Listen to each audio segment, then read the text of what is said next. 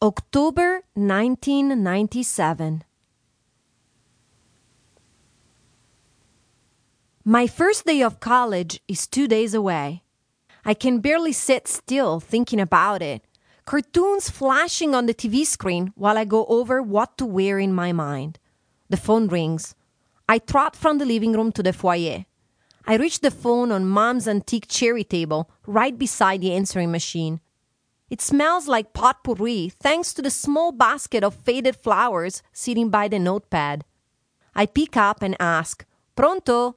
The typical Italian greeting that goes back to a time when you had to let an operator know you were pronto, ready. "Hello, my name is Adolfo. I'm looking for a Leda Balni." "Adolfo? Like Hitler?" Yeah, Leda speaking." You've been accepted into biotech and you're from Arese, right?" "Me too. I saw your name on the list. Any interest in carpooling? The campus is 17.6 kilometers from my house and gas is 1,800 liras per liter." "Wait, what? How did you get my number?" "From the phone book, duh. How did you get into biotech? You don't sound too bright." His rude remark strikes a chord, since I have no idea how the hell I managed. I wanted to be a writer, but that steered me toward a more profitable career. So I opted for the hardest, newest, craziest major I could find, genetic engineering, or biotech, as everyone calls it. I spent the summer cramming first for the maturity exam and then for the biotech entrance test I took in September. But I still managed to say that polar bonds were relationships between Eskimos. I never took science in high school. Somehow, I made the cut. One of the 150 students out of the 700 applicants admitted into the brand new major at the University of Milan. Probably it had something to do with my maturity exam, Montale, Leopardi, and the illuminated professor who cried for joy while deciphering my delirious rant about the two dead poets.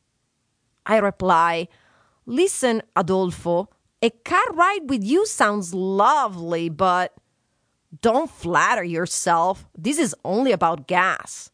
I realize that I'm carving my name in Mom's antique table with my thumbnail, and I stop, cursing.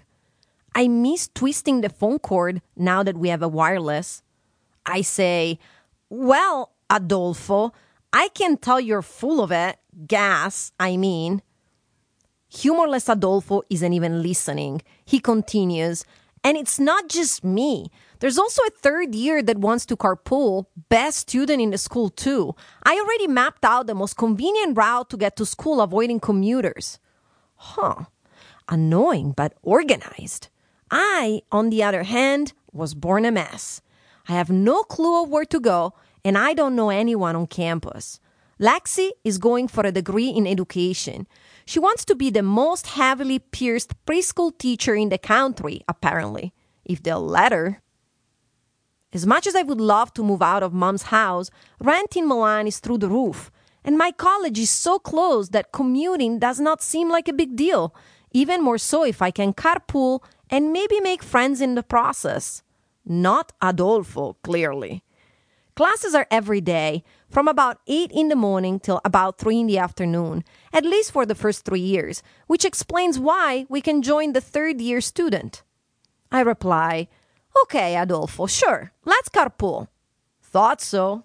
I'll see you on Monday at 0600 on the dot. Claudio, the older kid, will pick us up since he knows the area best.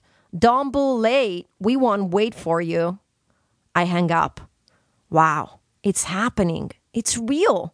I'm gonna go to college if I manage to be ready at 0600.